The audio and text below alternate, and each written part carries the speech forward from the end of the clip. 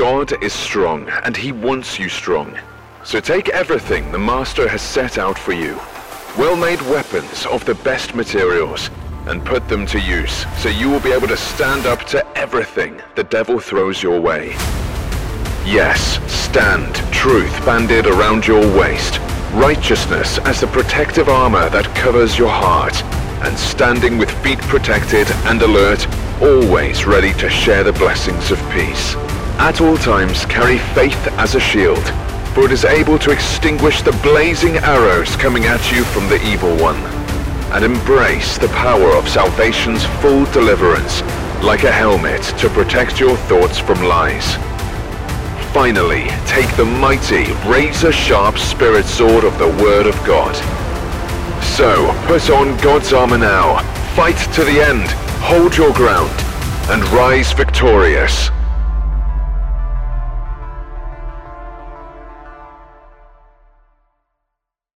I just love that video. It gets me fired up every time I see it. Hey, welcome back to our series. I want to welcome all of you across our campus locations. Welcome to those of you at Loring Park and our Edina campus, the West Bank campus, all of you who are at venues here at Eden Prairie, and a special welcome to those of you who are joining us online. Wherever you're joining from around the world, I'm glad that you chose to spend the weekend with us, because I believe God has a message for us here today. So welcome back to our series, The Victory.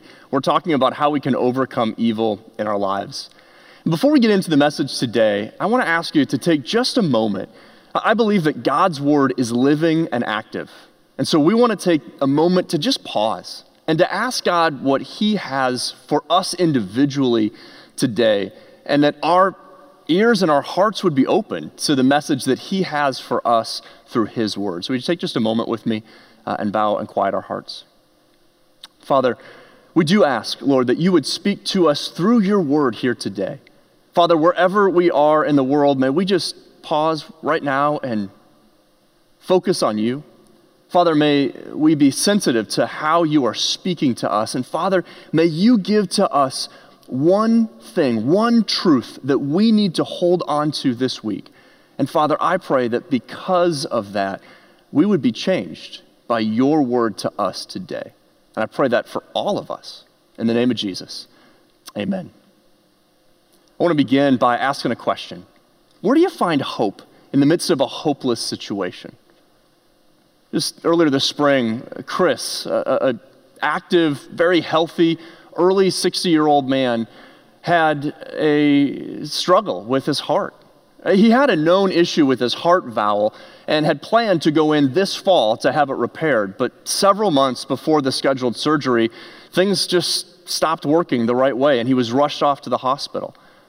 And here Chris is, over the course of the next 3 weeks, has 5 open heart surgeries. And every news report we received on Chris got progressively worse.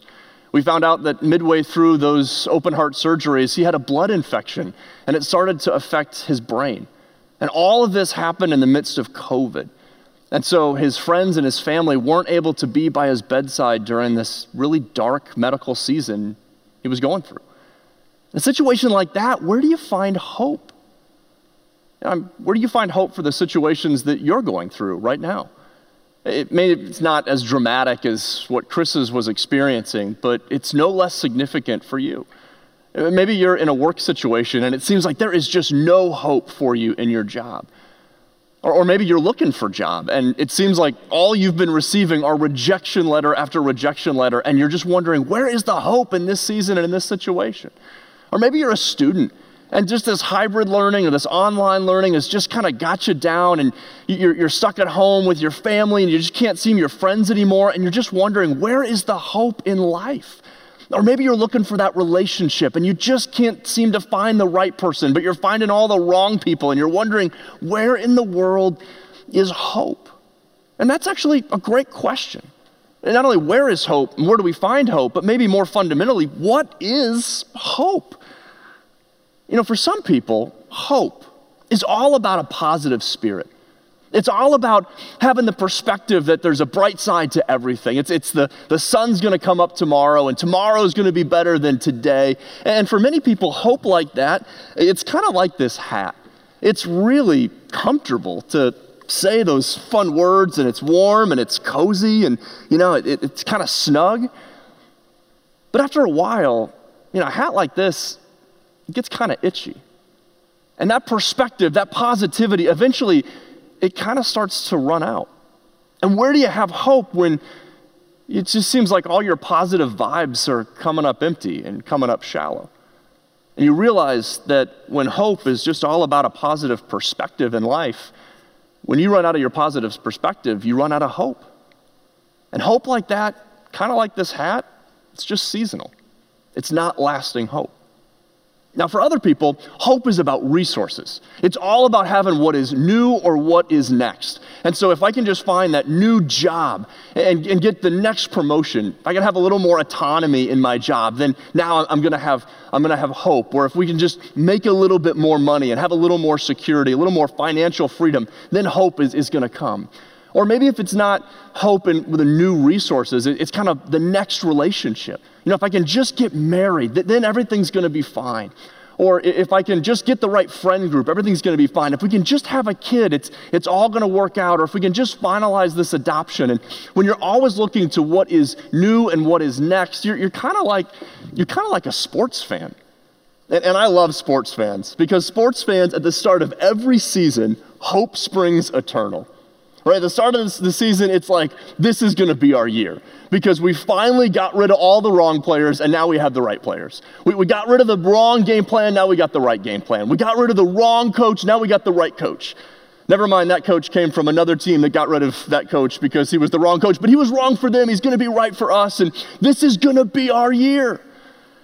Until it isn't our year. And then where does hope come from? It comes in the next season. This is just a rebuilding year, and you're constantly in this challenge to find what is new and what is next. But here's the thing about what is new and what is next is what is new often becomes old, and what is next is gonna fade away. And eventually, when you just chase after what is new and what is next, you're just on an endless cycle. And let me just remind you, at one point, fanny packs were new.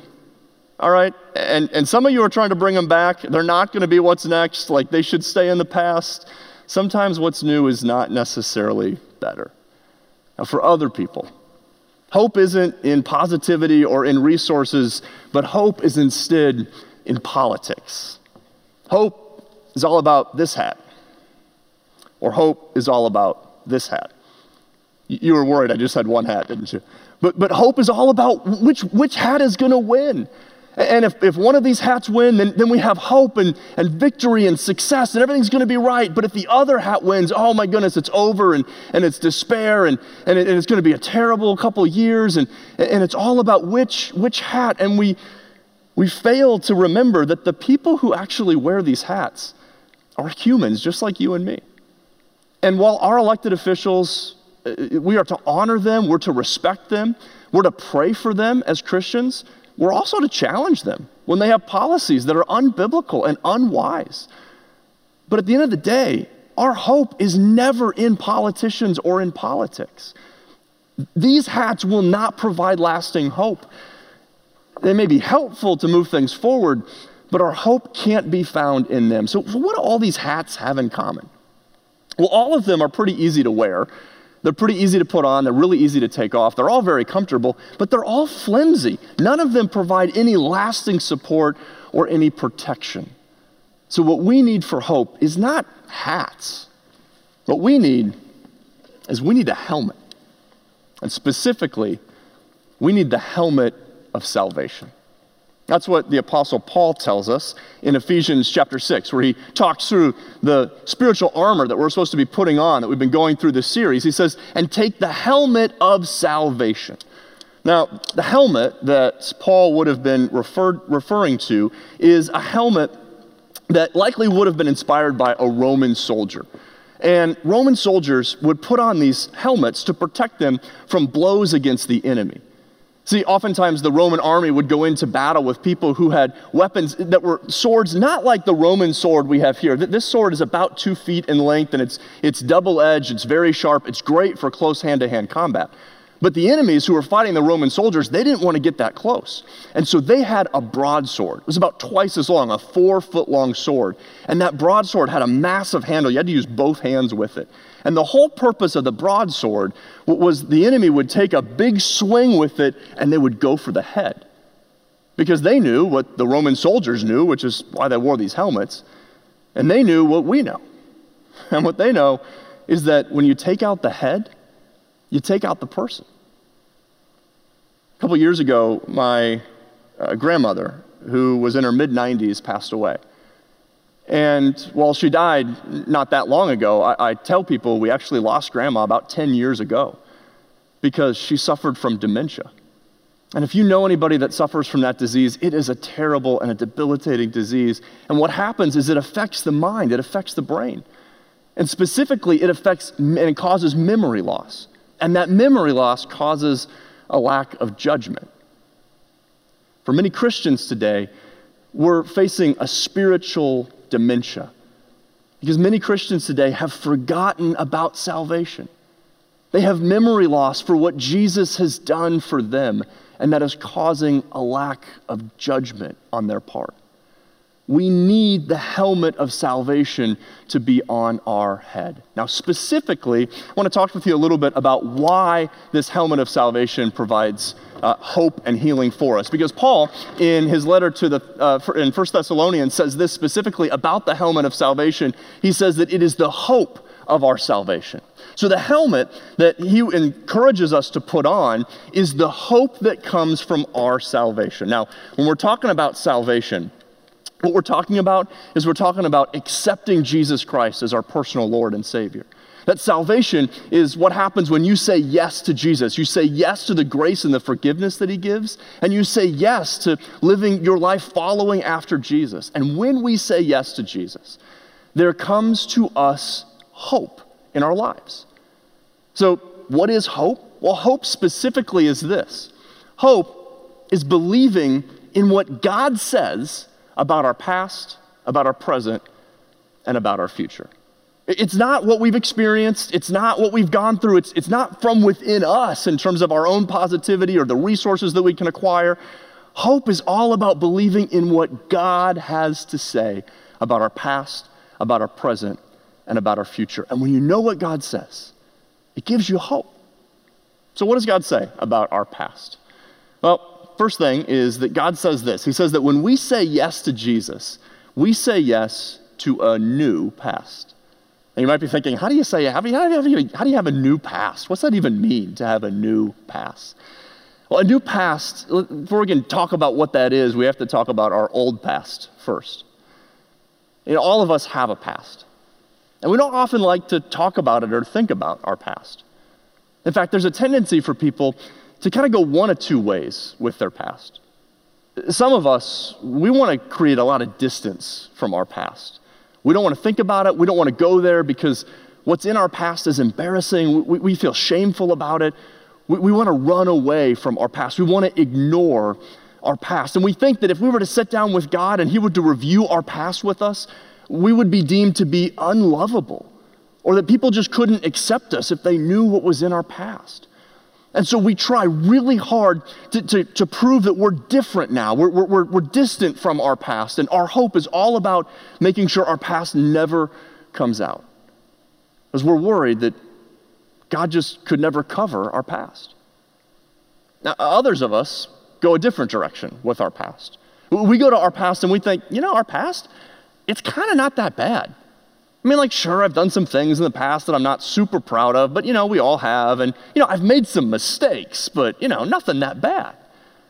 But here's the thing. When our past is full of nothing but mistakes, we don't need a savior.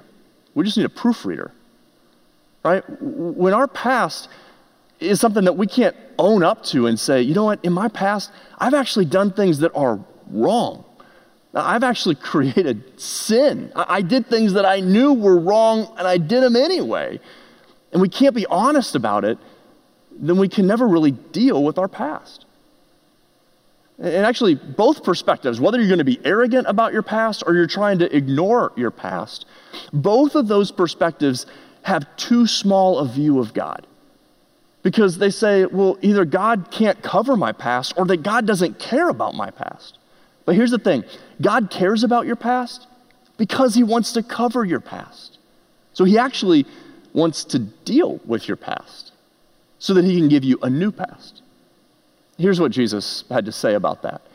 One day he was at a dinner party with a religious leader in town. This guy's name was Simon, and he hosted this dinner party, and when Jesus walked in, Simon offered him none of the customary hospitality. He didn't treat him very well. Now, in the back corner of this dinner party was a woman who had a past. She was a sinful woman that had heard Jesus was coming to this party, and she found a way to get herself in. And she watched how Jesus was mistreated, and her heart was just broken, not only for how Jesus was treated, but because she knew that Jesus had what she needed. And so she snuck up to Jesus and she took a jar of perfume and she poured it over his feet. And she started weeping uncontrollably. And those tears fell all over his feet and she started wiping them with her hair. It was kind of an awkward scene. And Simon, who's hosting the dinner party, is watching all this happen. And he thinks to himself, if Jesus were really a prophet, he would know the woman who's touching him is a sinful woman. And Jesus, knowing his thoughts, responded in public to his thoughts. Can you imagine what that would have been like? Luke records for us the interaction. Then Jesus answered his thoughts. Simon, he said to the Pharisee, I have something to say to you. Go ahead, teacher, Simon replied. Then Jesus told him this story. A man loaned him money to two people, 500 pieces of silver to one and 50 pieces of silver to another. But neither of them could repay him. So he kindly forgave them both, canceling their debts. Who do you suppose loved him more after that? Simon answered, I suppose the one for whom he canceled the larger debt. That's right, Jesus said. And it'd be easy to hear that story and assume that, okay, well, I think what you're saying is people that have a really bad past just love God more because they've been forgiven more. That's not Jesus' point at all. The point is that all of us have a past that we can't cover ourselves. All of us owe God an unpayable debt. And when we recognize that, we go to God. He's willing to forgive us. In fact, the Apostle Paul writes it this way. He says that for all have sinned and fall short of the glory of God. That means everybody. All of us are in, not Mistakeville, but all of us are sinners. And all of us have sinned. And we could assume falsely that if all of us have sinned, then God's not going to take sin seriously because all of us are in the same situation. But that's not true. Because with sin comes something. It comes a consequence. It comes something that we've earned. And that's why Paul, just a few chapters later, goes on and expands on this thought to say, for the wages of sin is death. What you have earned, what you are owed, is death because of your sin. That's an unpayable debt. You can't give your life and continue. But the gift of God is eternal life in Christ Jesus our Lord. So here's what happens. Jesus says, listen, you have a debt in your past that you can never possibly take care of. Here's what we're going to do. I'm going to take on your debt. We're going to have an exchange. And what is owed to you, the death that is owed to you, Jesus took on for us when he went to the cross on our behalf so that we don't have to. But then here's the new past part. Jesus then gives us an exchange and he says, I'm taking what you've earned and I'm giving to you what I have earned. And what Jesus earned was a right standing with God. He was the only one that has ever lived a perfect life that was perfectly pleasing to God the Father. And so all the righteousness that Christ earned has now been given to you in your past if you've accepted Jesus. If you want a theology term for it, it just means that you have imputed righteousness. So that when God sees you, he doesn't see your past anymore. All he sees is Jesus. And that is good news. So when we say yes to Jesus, we have a new past The old past that you had, it is gone. That's why Paul says this in 2 Corinthians. He says, this means that anyone who belongs to Christ has become a new person. Not a cleaned up person, not somebody that like got their typos fixed, a new person. The old life is gone, a new life has begun. Folks, that is good news. And that is the helmet, the hope of our salvation that we need to put onto our head and we need to pray on a daily basis when our enemy starts throwing accusations to us about our past. When he starts reminding us about our failures, about our shortcomings, about that time in college, or that thing that happened a few weeks ago, or that thing that you have way back in your past. The reality is, it doesn't matter where you come from. It doesn't matter what you have done. It doesn't matter what has been done to you. If you have accepted Christ, you have a new past. And so we can sum it up this way by saying this: our standing with God has changed if we've said yes to Jesus. Our past doesn't define us. Isn't that great news? That you are no longer defined by your past. And it is gone from defining who you are. Now here's the challenge. For some of us who are Christians and some of us who are believers, we know this. In fact, some of you are like, this is kind of a review of like basic Christianity. It's basic, but it's so true and it's so deep, and we need to be reminded of it. But unfortunately, a lot of us who know this to be true about our past, we take off the helmet of salvation when it comes to our present. And it's almost like we trust God with our past and we trust God with the far future, but here and now, we kind of feel like it's up to us. I struggle with this all the time. But the reality is the helmet of salvation has relevance for here, today, and now. So we could say this. We could say that hope is believing in what God says about our present. When we say yes to Jesus, we say yes to a new perspective on our present. Listen, I know it's been a tough year.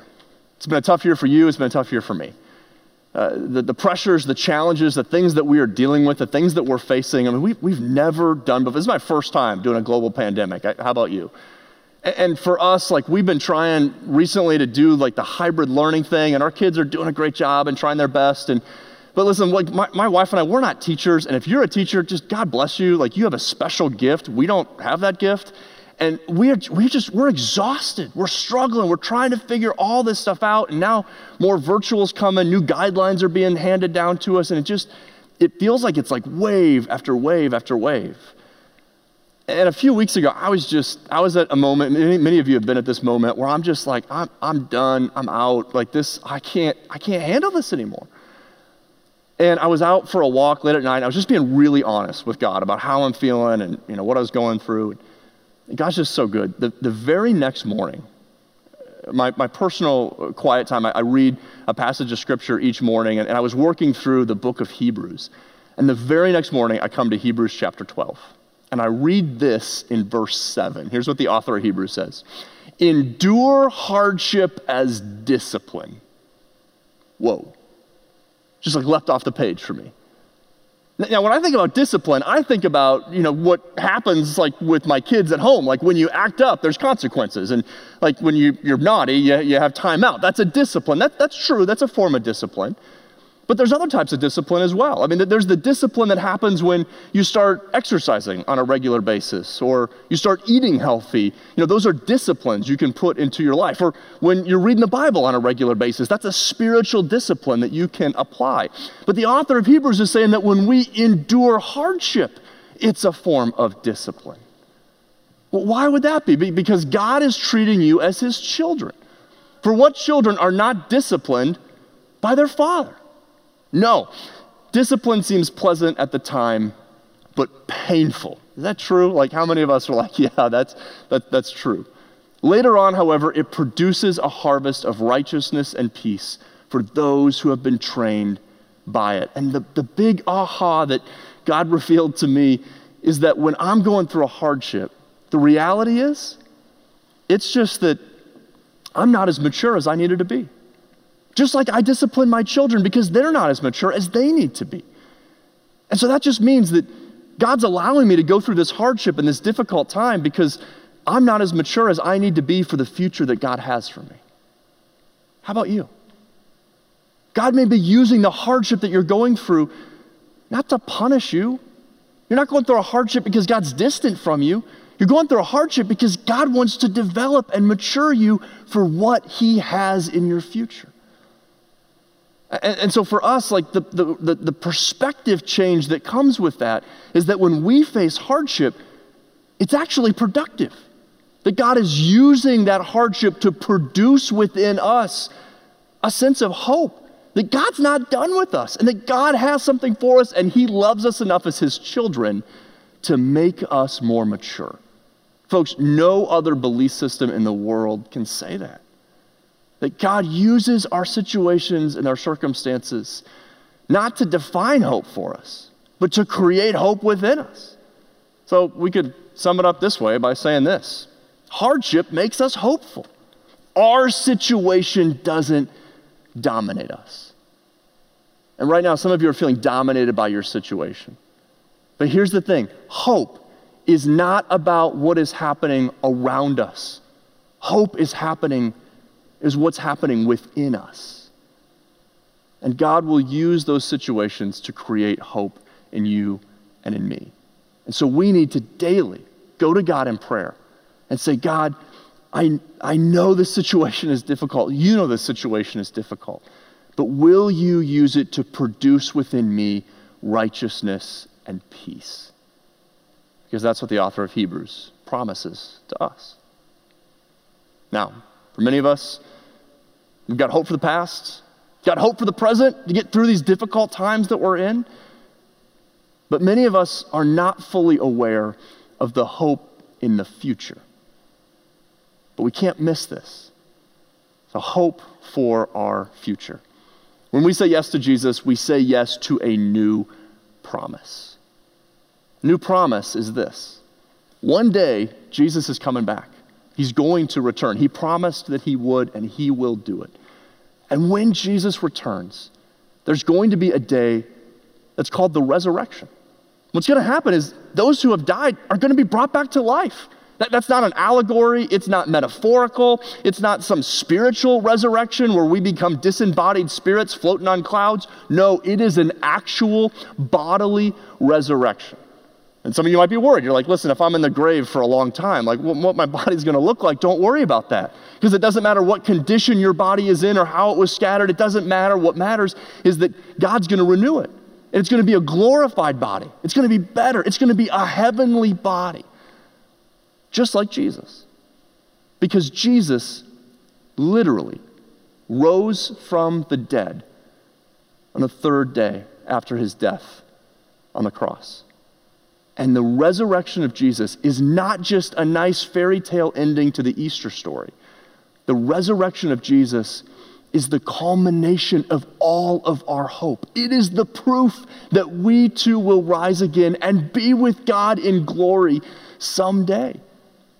And this is such an important point that often Christians don't focus in enough on. For the Apostle Paul, this was everything wrapped into the Christian faith was based on this point. That's why he says this in first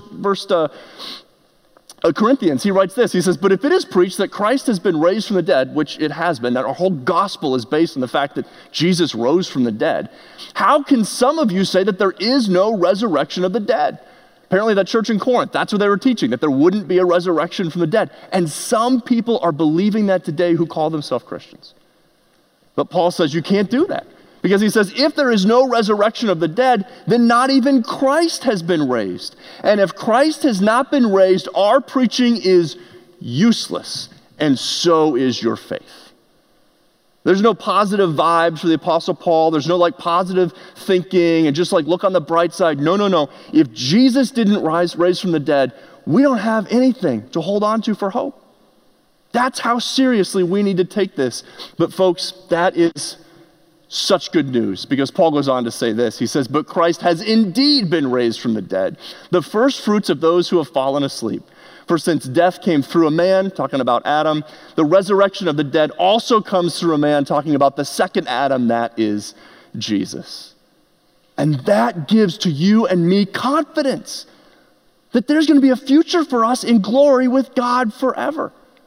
In fact, the Apostle Paul had such confidence in this belief. It so transformed who he was. He wrote this to the church in Philippi. He said, "For me to live is Christ and to die is gain." Meaning, because of this truth, everything that I do on this earth, I do for the glory of God and for Christ Jesus. But when I die, I gain glory. I gain heaven. And folks, that is the hope of salvation that you need to strap on when you are facing death yourself. Or when there's a loved one who's died and you're questioning and you're wondering, that's the helmet of salvation that you need to put tightly onto your head, because you have to stand against the lies of the enemy, that there is a resurrection coming. And that gives us hope and confidence. And so we could summarize it this way by saying, we will be with God in glory forever. Our death doesn't defeat us. Isn't that good news? Isn't that good news that our death doesn't defeat us? You know, it would allow somebody to make this statement. They could say, you know, if I die, I know where I'm going. But if I live, I know what I'm doing. And those words, actually, those are the words from Chris, the man who was going through that awful, hopeless medical condition we talked about just a few minutes ago.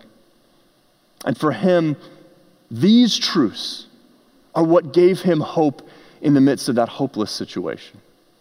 And we know that, because that phrase and that description of hope, we heard from Chris back in February. See, it was Chris's birthday. He turned 62. And he was having coffee with his daughter. And for fun, she took her phone out and she started recording a video of her dad as she asked him all the things that he was looking forward to do in his 62nd year of life. And as he started listing all those things, he mentioned to her that he had this medical procedure that he had scheduled and was going to be upcoming. And that was the first time she heard about it. And so she started to get a little nervous, and he started providing hope to his daughter about his perspective. And Chris, at the time of that recording in February, had no way of knowing that those words of hope weren't just for him and his hopeless situation, but those words of hope were actually for his friends and family, because those words and that video was played at his own funeral just a few months ago. And in the midst of what seems to be a hopeless situation of death, his friends and his family, those of us in attendance, had hope because of where Chris had hope. I want you to watch that video right now. And playing baseball again this season. And then I'll make it to November, some games. Make it to some games. Yeah. In November, I'm considering open heart surgery. What? I am, actually. What? Dad, why? Because my valve it's time to maybe start. That's really scary. I think it's, you know, it is, but it isn't. It is, but it isn't, because I've been looking at that since I was 16 years old. I know, but now you're so old. Why didn't you do it when you were 16? Because I didn't need to get done, and now it's just at a point where... You need to talk to Mr. Sofelt. Yeah, definitely. Sit down with him, take him out. Well, I've got another echo coming up next Monday, and then the Monday after that I'm seeing the heart surgeon, Dr. King, asking some questions and stuff, and we'll see where we go. You're about the fourth, fifth person I've told, and you can't broadcast this. I'm not. I mean, this is for my own personal record. Okay. So what's happening is I have severe aortic stenosis, which means my aortic valve is tightening, and because it's got calcification going on inside it. Nothing you can do about it, and the symptoms are you get out of breath, you get fatigue, you can't walk up a flight of stairs. So it's been happening? No, not at all. So I'm not experiencing the symptoms. So what I want to do is get ahead of that before I have all the symptoms and get it done. And then I'm supposed to feel great afterwards. It's about a 6-week. Is it dangerous? Well, yeah, it's open heart surgery. It's major surgery, but it's pretty commonplace right now too. Yeah. They're gonna stick a pig valve in me and away I go. So I'll have more energy and feel better and everything after that's done from everything. Can you imagine what you could do with your life if you had all that energy but conserved it? That'd be pretty cool. What do you mean? Like, say you did the heart surgery and you're all set. It's like a used car. You don't want to drive too many miles on it. So No, what if? I want to use it. Yeah, but like. Use it for the you glory could of la- God. you Keep could- serving it. Okay, good point. I'm not going to just go and lay low and try to And live survive for the next 100,000 years. No, we don't do that. And I've learned a lesson in this. Are you still videotaping? Yeah, this? I don't Okay. know. It's Well, super personal. Here's but this thing. Here's this thing. So the valve is tightening, so your heart gets harder. It's harder to pump blood through it. yeah. Okay. So here's the lesson. That calcification around my valve is like sin in our life. And the more we let sin creep in, the harder our hearts get. And once we come to Christ, he gives us a new heart, a heart of flesh, not a heart of stone. But by God's grace, we have all our lives to place our faith in him, to walk with him. All our lives. Yeah. Whatever our lives entail from beginning to end. Could be 62 years, it could be 12 years, it could be 102 years. Yeah. Whatever it is, determined by God, his plan, our life. He gives us, by his grace, all that time to just recognize who he is and receive him for who he is. The sooner we do that, the better life is. The later we do that, we still enter into eternity with him, but we don't experience all the joy and the things that come with knowing him now. So I'm thankful that at the age of 22, I came to Christ and I've been serving him and knowing him all these years. I've sinned, I've transgressed, but he forgives and by his grace, he keeps bringing me along and allowing me to walk with him. So I plan to do that, and I have a perfect peace going into the surgery if I get it done. If I die on a table, I know where I'm going. If I extend it another 20, 30 years, I know what I'm doing. You know, it's the hope and the perspective that Chris had that's so inspiring to me. But it's a hope and it's a perspective that's available for you and for me. We started this message by asking God to reveal to us a word or a truth that we needed for our own lives. And so for you, I wonder which area it may be. You know, when we say yes to Jesus, we say yes to a new past. We say yes to a new perspective on our present. And we say yes to a new promise about our future. Which means that our past doesn't define us. Our situation doesn't dominate us, and our death does not defeat us. So where do you need to put back on the helmet of salvation today? Would you bow your heads with me? Father God, we have heard from your word about the truth of the helmet of salvation. Father, how it provides for us hope. Lord, would you reveal to us now where we have removed the helmet of salvation? Father, where we have been susceptible to the lies of the enemy who's swinging the sword at our head. Father, there are some of us who need to know that we have a new past.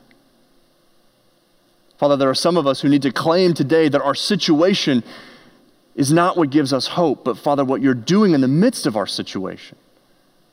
And Father, there are some of us who need to claim the hope we have for our future beyond our death.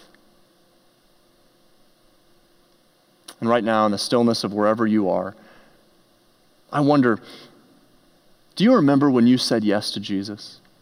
When you took that helmet of salvation for the very first time? For some of you, that's a moment, and you remember that moment and that specific point in time. You know, for others of you, it was a season of life where you understood the gift of salvation and took on that helmet. But I wonder for others of you, if you've never had that moment. If you're questioning, if you're wondering, thinking, maybe I've never said yes to Jesus, I want to give you an opportunity and an invitation to do that right here and right now. And the words don't matter as much as your heart matters. To not trust in yourself for hope. To not trust in your situation for hope, but to trust in Jesus for your hope. If you're ready to take that step, would you pray silently with me as I pray aloud? Father God, I acknowledge to you that I am a sinner. Father, my past is filled with more than just mistakes. Father, it's filled with sin. I have a debt that I cannot pay.